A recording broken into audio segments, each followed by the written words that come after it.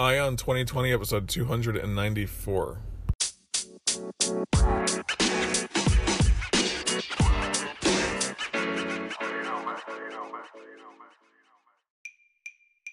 Have 2020 vision with Ion 2020, your source for the news and events in the lead up to the 2020 presidential election. I am Ray Eaton, and I will keep you up to date daily until November 2020 with a libertarian perspective on the candidates and their policies along with the news.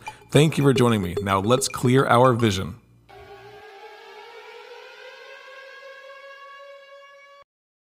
Hey, welcome to Monday, everybody. This is Ray, your host of Ion 2020, episode 294, and I'm quickly approaching episode 300.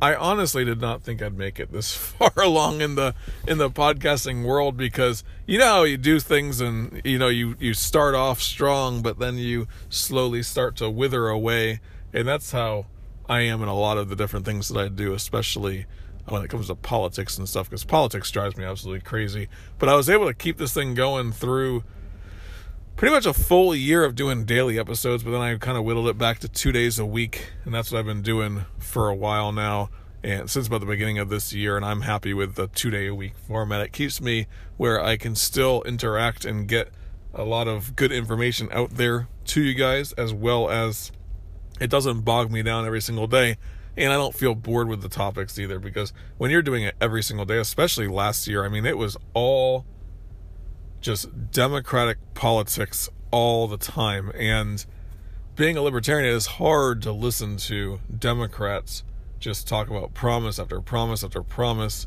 never talking about how they're going to pay for it, just this whole pie in the sky idea, this utopia idea that they have that doesn't even work in real life in the first place, and that just drove me crazy, but I kept keeping on. So anyway, getting close to episode 300, and really excited about that. I guess that's 3 weeks away. So I don't ever do any big shows or anything like that. You always hear podcasters like, oh yeah, I'm about to hit episode 300 or 400 or 200 or whatever, and they always talk about having some big great guests on there. This is not a show where I have guests. I just don't have time in my life to plan all that stuff. I have a lot going on with my career, as well as a lot going on with my family, but I do like to get a good message out there of liberty and how libertarians would handle things and stuff. This is not the only libertarian show. This is not obviously you guys know that this is not the only libertarian show,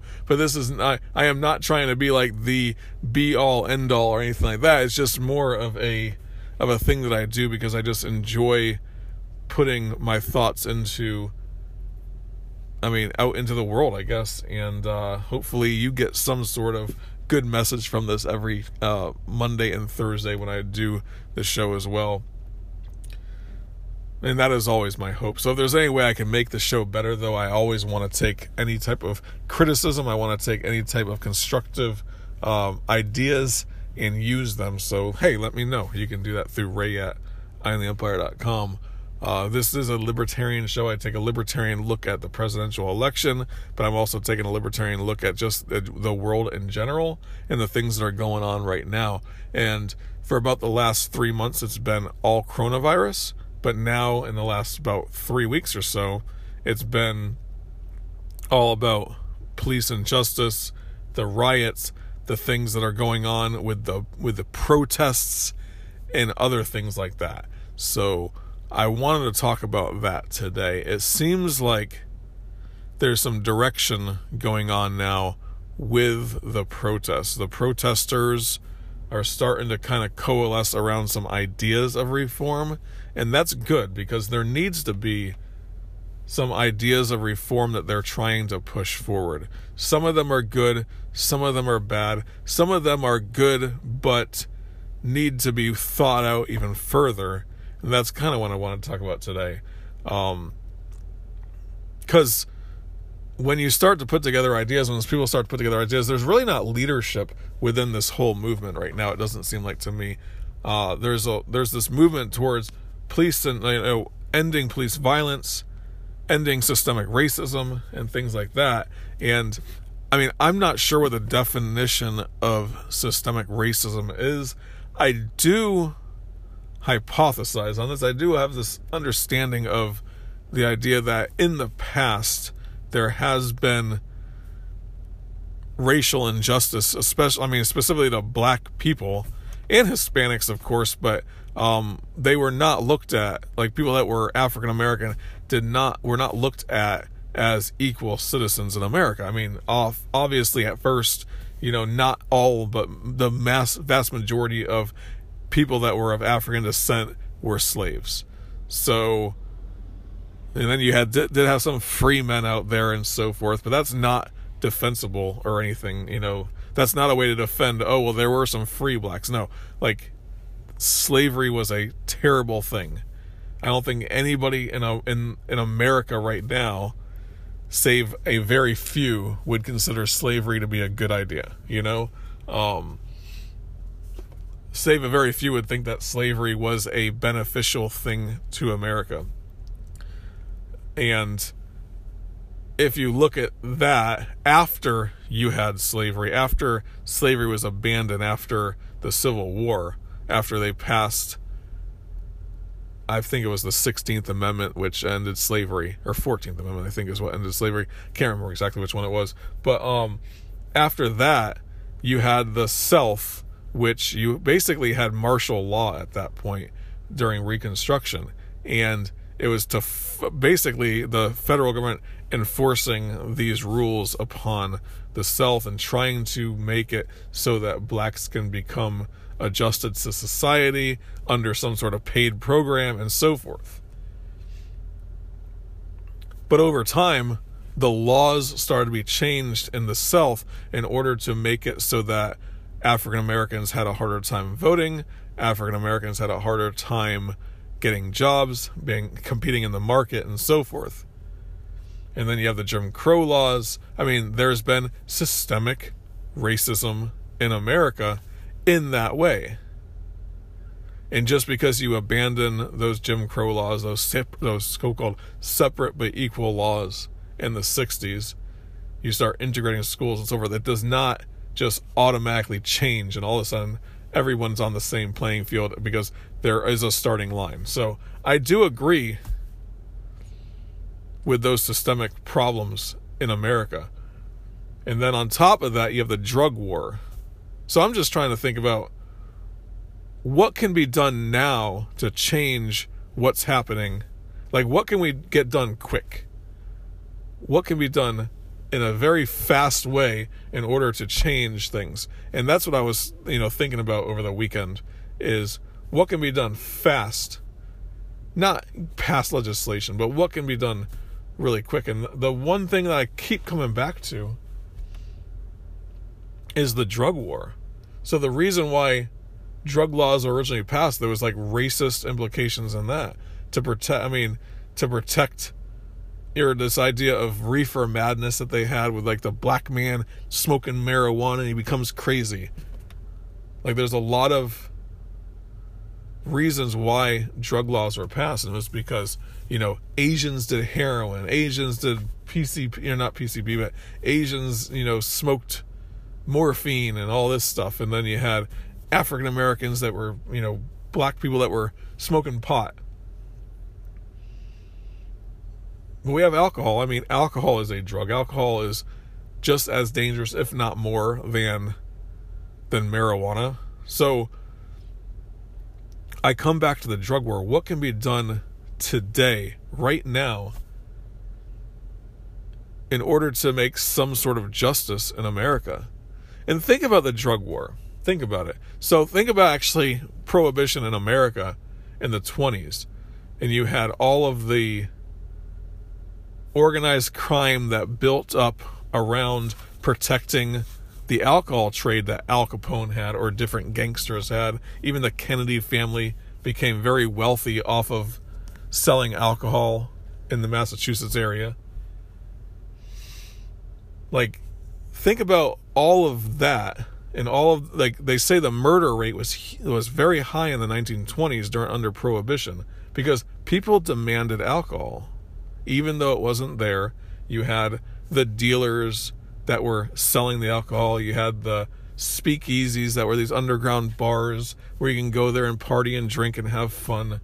They'd get raided and stuff like that by the ATF or the local police officers. Like, there were turf wars going on to protect these gangsters' trade. Like, there was a black market of trade. So in any situation where there's a black market, there's going to be people that are protecting their market and their market share within an industry. And if you can't do it in a legal way, then you have to do it with your own guns and your own gangsters and your own violence. So an entire industry of protecting their turf was built up around these gangsters. Al Capone, for example, was like the most notorious one, and he had to protect his turf in Chicago. So if anyone came in there trying to sell alcohol to other people or trying to undercut his market, what does he do? He turns to violence. He has that ability to turn to violence because it's a black market. It's something that is not regulated or controlled or in public, in the open. It's not done in the open. He can't advertise in magazines and do a little bit better job promoting his stuff. No, I sell to this guy, you try to sell to this guy, I shoot you, I take you out. That's the way it is. And that's under prohibition of alcohol. They legalize alcohol. All of a sudden, the speakeasies can start, selling their drinks legally. They can get their liquor licenses. They can, sell under those laws. And especially in some cities, like some states didn't start legalizing it as fast as others. I think if you go to Arkansas, there's still hundreds and hundreds of dry counties there or something. I think there was even some dry counties in North Carolina up until a certain point. But there was still laws that regulated alcohol. But you didn't have the crime and the violence that went along with it because it was legalized. It was out in the open. If you had a problem with a person that, then you can call the police. You can, do what's legal. Everything can be done out in the open. So you're not having, these guys trying to protect their turf. And that's the same thing with the drug war now. The war on drugs. You have the fact that marijuana and other drugs are made illegal. Then police officers go after anybody who has these in possession of these drugs. Anyone that is a low-level dealer up to the high-level dealers.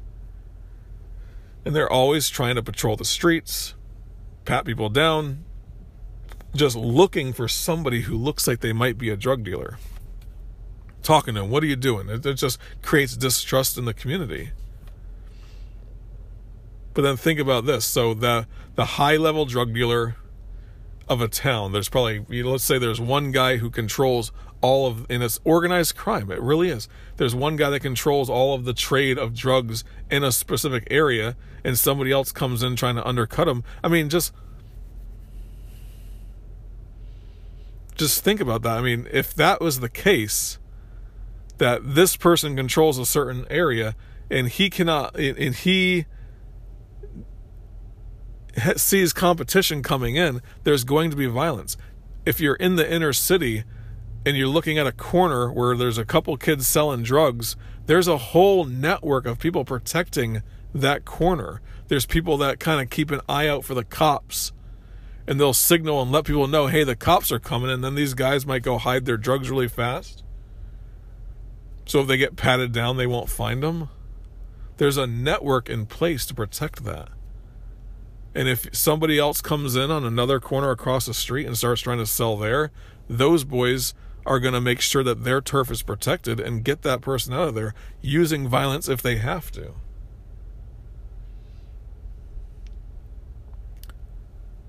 But the drug war leads to police violence, police brutality, the areas be over policed is what it comes down to. Over policing of those areas. The cops are looking for those low level drug dealers, wasting their time when they could be out doing other things, or they could be out being more productive in society, not as a police officer, because the police don't need as many officers. there's a black market built up to protect the drug trade in every inner city and in every small town even. If you just came across 10 or 15 tons of cocaine or something like that. I mean, think about the show Breaking Bad. It kind of gets into that whole scenario, right? Where he just decides that he's going to start selling crystal meth because he knows how to make it. And all of a sudden it leads to all kinds of stuff with other people trying to protect their turf. And then he gets involved in that. He has to become a hardened jerk in order to take over the drug trade. Like, that is what's going on in the drug trade in general.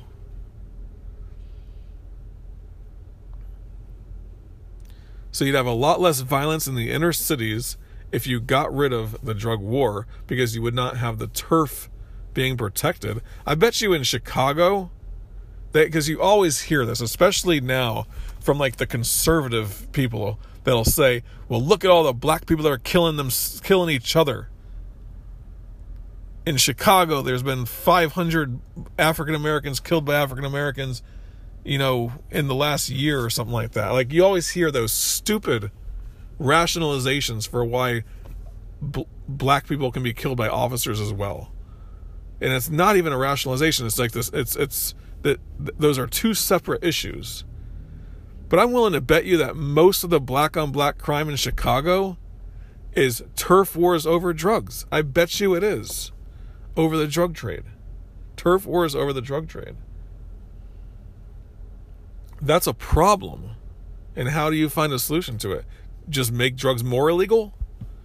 Like, you can't make them more illegal than they already are.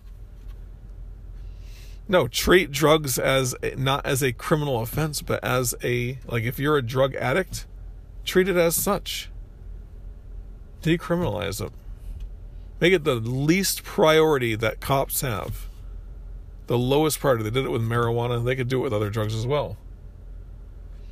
But then does the drug trade flourish at that point? Well, the end user should be the least worry of the cops. But I would say legalize the drugs, make it so that they can be, from a libertarian perspective, we don't want regulation and all that, but give people licenses in that sense to have a corner store that sells recreational drugs in some way. Like, there's got to be ways around this stuff to make it so that there's not the black market out there, because the black market has all kinds of negative effects as well. Heroin that's laced with other stuff that causes someone to overdose because it's too strong, because they're not ready for that high of a dose, because this drug dealer cut it with this particular thing in order to make it stronger or better or whatever. Like, you don't know what you're getting if you're buying heroin, cocaine, crystal meth, even marijuana. I think back when I was younger, I remember as a kid, you'd get some shit and it was, sorry, I hate to swear on my show, I apologize. You get some stuff and it's sprayed with like PCP or some, hallucinogenic or something like that. And this was up in Connecticut, and it was always just this really bad weed, that like makes your mind go crazy, makes you feel whacked out because of the stuff the stuff that's put on it. I don't know what it was, but it definitely wasn't like the normal stuff that you would get in Florida, where I guess you're closer to the source. Maybe, I don't know. Because when I moved to Florida as a kid, that was a whole different story. I stopped doing that stuff 20 years ago.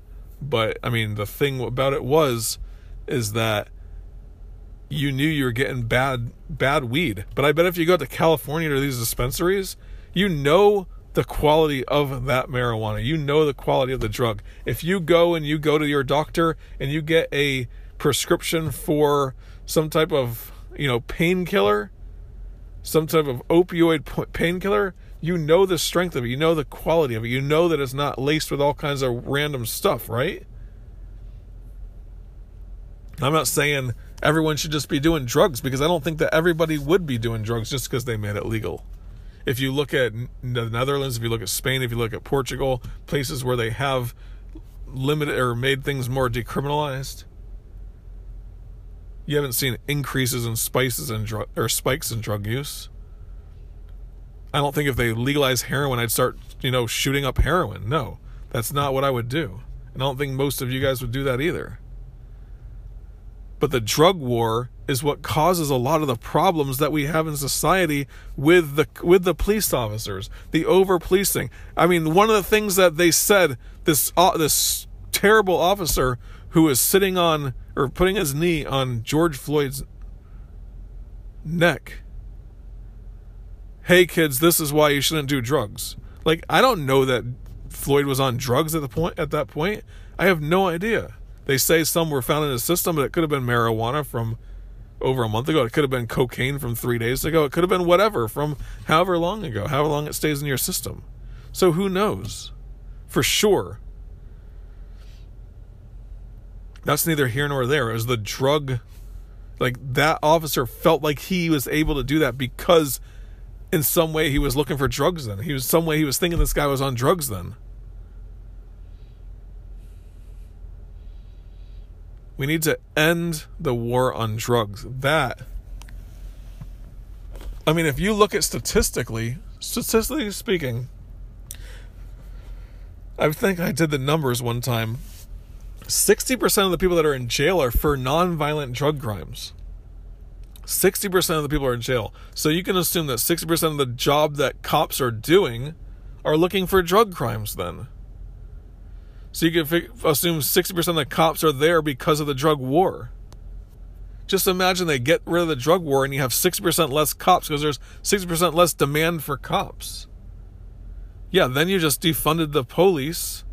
You got that to happen without even needing it to happen, without even intending it to happen, because you ended the drug war. So you want to defend the police? There you go. End the drug war.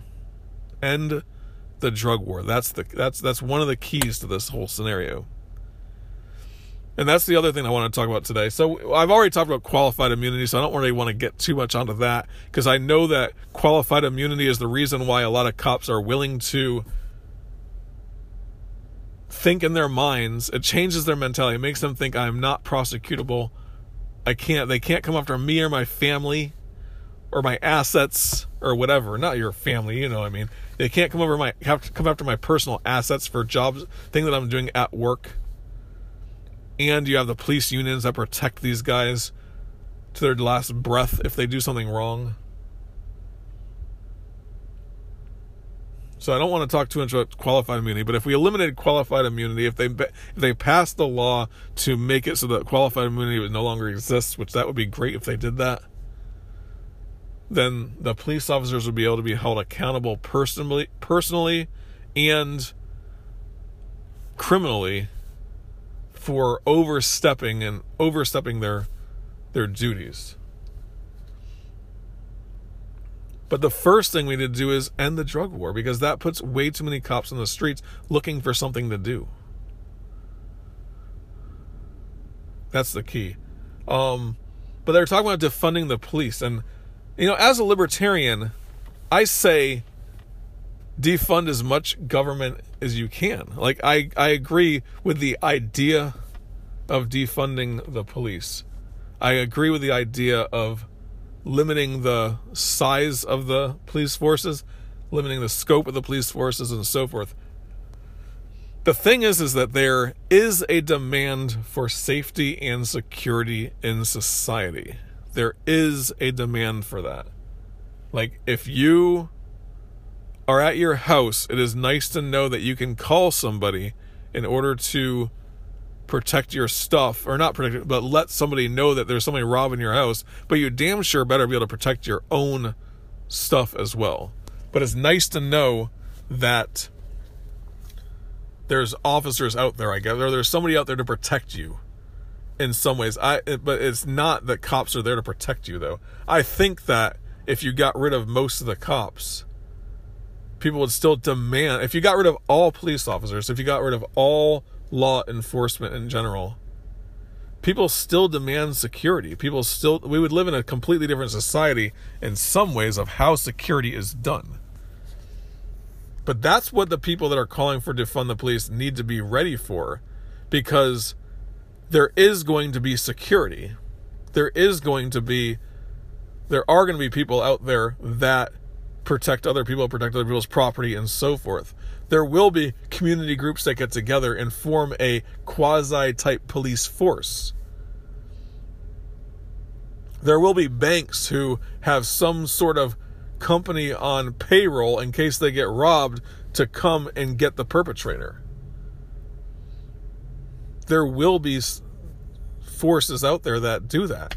So you better be ready for that stuff if you're calling for defund the police. It cannot be like the liberal idea. I mean, it seems to me as the liberal idea is, oh yeah, we're going to defund the police and let's make it so that the federal government has the oversight over everything, or we have a federal police force, or we want to centralize power because those people's decision-making process will be the least local to you. So if that's the solution that you have of defunding the police is let's make it federalized, they're going to have less accountability to you, the person at the local level, and the citizen at the local level than the local police department does. So if your solution is federalize it, if your solution is to defund the police but have a federal oversight committee or whatever, you better be ready for decisions to be made at the top level that are basically done politically at that point. Like, I'm okay with the idea of defunding the police or limiting the police presence or having a much smaller police force in most places, actually in every place. I'm okay with that. But you need to realize that there is a demand for security, and you're going to have private security forces, which there's already more private security in America than there are police officers in the first place. Like in my neighborhood, we have a private security company that patrols the area. They don't do that good of a job, but if they're not doing that good of a job, we can fire them and hire a new one. You can't do that with your local police force, so you better be ready for some sort of privatized police force in some ways, in those inner cities especially, because there are more robberies in the inner city. There is more gang violence in the inner cities. If you don't end the drug war, then you're going to have the same exact gang violence going on, turf protection going on, than you did with the police department, and that'll get out of control. You'll have the looting and the rioting that you have in the last couple of weeks with one side playing the other, and like bad people getting involved in these peaceful protests that are causing problems. So just be ready for that. If you're one of those people that are calling for end the police, then just know that is going to spring up. There's going to be ways to protect your property. And I'm okay with that. I think that is great. I think it's personally a good idea to go down that road in a constructive way, though. In a constructive way. If you just abandon all police now, if the federal government said, all right, it's illegal to have a police department in your county, it's illegal to have a sheriff's department in your county, there might be some chaos at first, like it happened in Egypt whenever they disbanded the police after, I think it was Maduro or something like that, was the, not Maduro, sorry, whoever the president of Egypt was during the Arab Spring, whenever he got kicked out of office or whatever, and there was police officers, or they ended the police force in Cairo, and it said that there was absolute chaos, robberies, killings, and all this stuff going on for a while. But then local town, like people in certain areas, they started cordoning off their neighborhood. They started putting barriers into their neighborhood and so forth to protect it. There was people that would volunteer to take watch.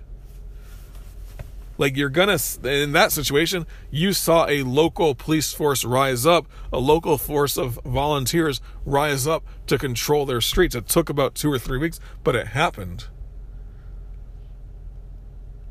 So if you defunded all police across America, same concept. You might have some chaos for a while, but then it would start to organize itself in a private way. That's just the way things are. People demand security and safety, so they're going to start doing that. They demand it for their kids. So they're going to create it on their own, despite the government not doing it. So that's a good that's a good thing that people do that. But just be ready for that situation. Be ready to protect your stuff if that was the case. But I don't think that I don't think that these politicians are going to give up that power. I really don't. Yeah, they might say, hey, let's disband, like in Minnesota right now, Milwaukee, they're saying disband the police. We're going to defund the police. They're not going to give up that power, guys. They're going to figure out some way to call it something other than policing, is what they're going to do. They're still going to need people to patrol the streets. They're not going to ask for private security to do it. They're not going to hire I don't even know if there is such thing, or is a private security force right now, because we don't have a market for that. Like, they have private security in small neighborhoods and stuff like that, but they don't have a way to hire out a private police department per se, or a private, I guess you could say, peacekeeping department, or a private safety department or something like that. Like, you don't really have that as a market in America, because most cities, just about every city, uses a police department or a sheriff's department. So who knows what they would do. But eventually that would come. Where a community would get together and say, hey, you know what, we want to protect our area. We're going to go ahead and hire, Safety Inc. or something. Safe Neighborhoods Inc. There we go. But those Safe Neighborhood Inc., they're not going to be going after nonviolent criminals. They're not going to go going after victimless crimes. They're going to protect your property. And if somebody robs your house or breaks into your house, they'll do an investigation to find that person and so forth. Like, that's the way that it would work. Right now we have victimless crimes being prosecuted, victimless crimes that cops are going after people for, searching for that drug user so they can arrest them. No victim, no crime. That's the key. Hey guys, I appreciate you though. That's my 2 cents on this issue, man. I was just thinking about this whole defunding the police thing, and I think it's I think it's the right direction. I think that from a libertarian perspective, you do want private police departments in some ways. You do want some sort of public accountability in the sense of, like, our town can govern that particular, or my neighborhood, I guess, can govern that particular private police force. But the society that we live in today is based upon the protection from police departments, them out there patrolling the streets and so forth. That would change in a free society. But you know what? It's a good step in the right direction. The only thing is that you should expect some sort of chaos if all of a sudden they said no more police department, and then it would start to order itself. But I really don't think in this situation that Milwaukee's going to give up that power. I don't think they're going to give up the political power that they have over the police department. They're just going to change a few things here and there, and that's it, man. But hey, we'll see. I mean, it's an interesting time we live in. Things are changing for sure, and hopefully for the better. But statists and liberals and progressives, they still think that state power is the best thing. They haven't all of a sudden became anarchists or libertarians or anything like that. They are still for centralized control, and that's definitely not a good thing. So hey guys, I appreciate you joining me though. This is another episode of Ion 2020, focusing on the from a libertarian perspective on the presidential election, but also I focus on just current events and stuff, and that's what I was talking about today. But if you want to, you can check out eyeontheempire.com and Eye on the Empire through Facebook and Twitter.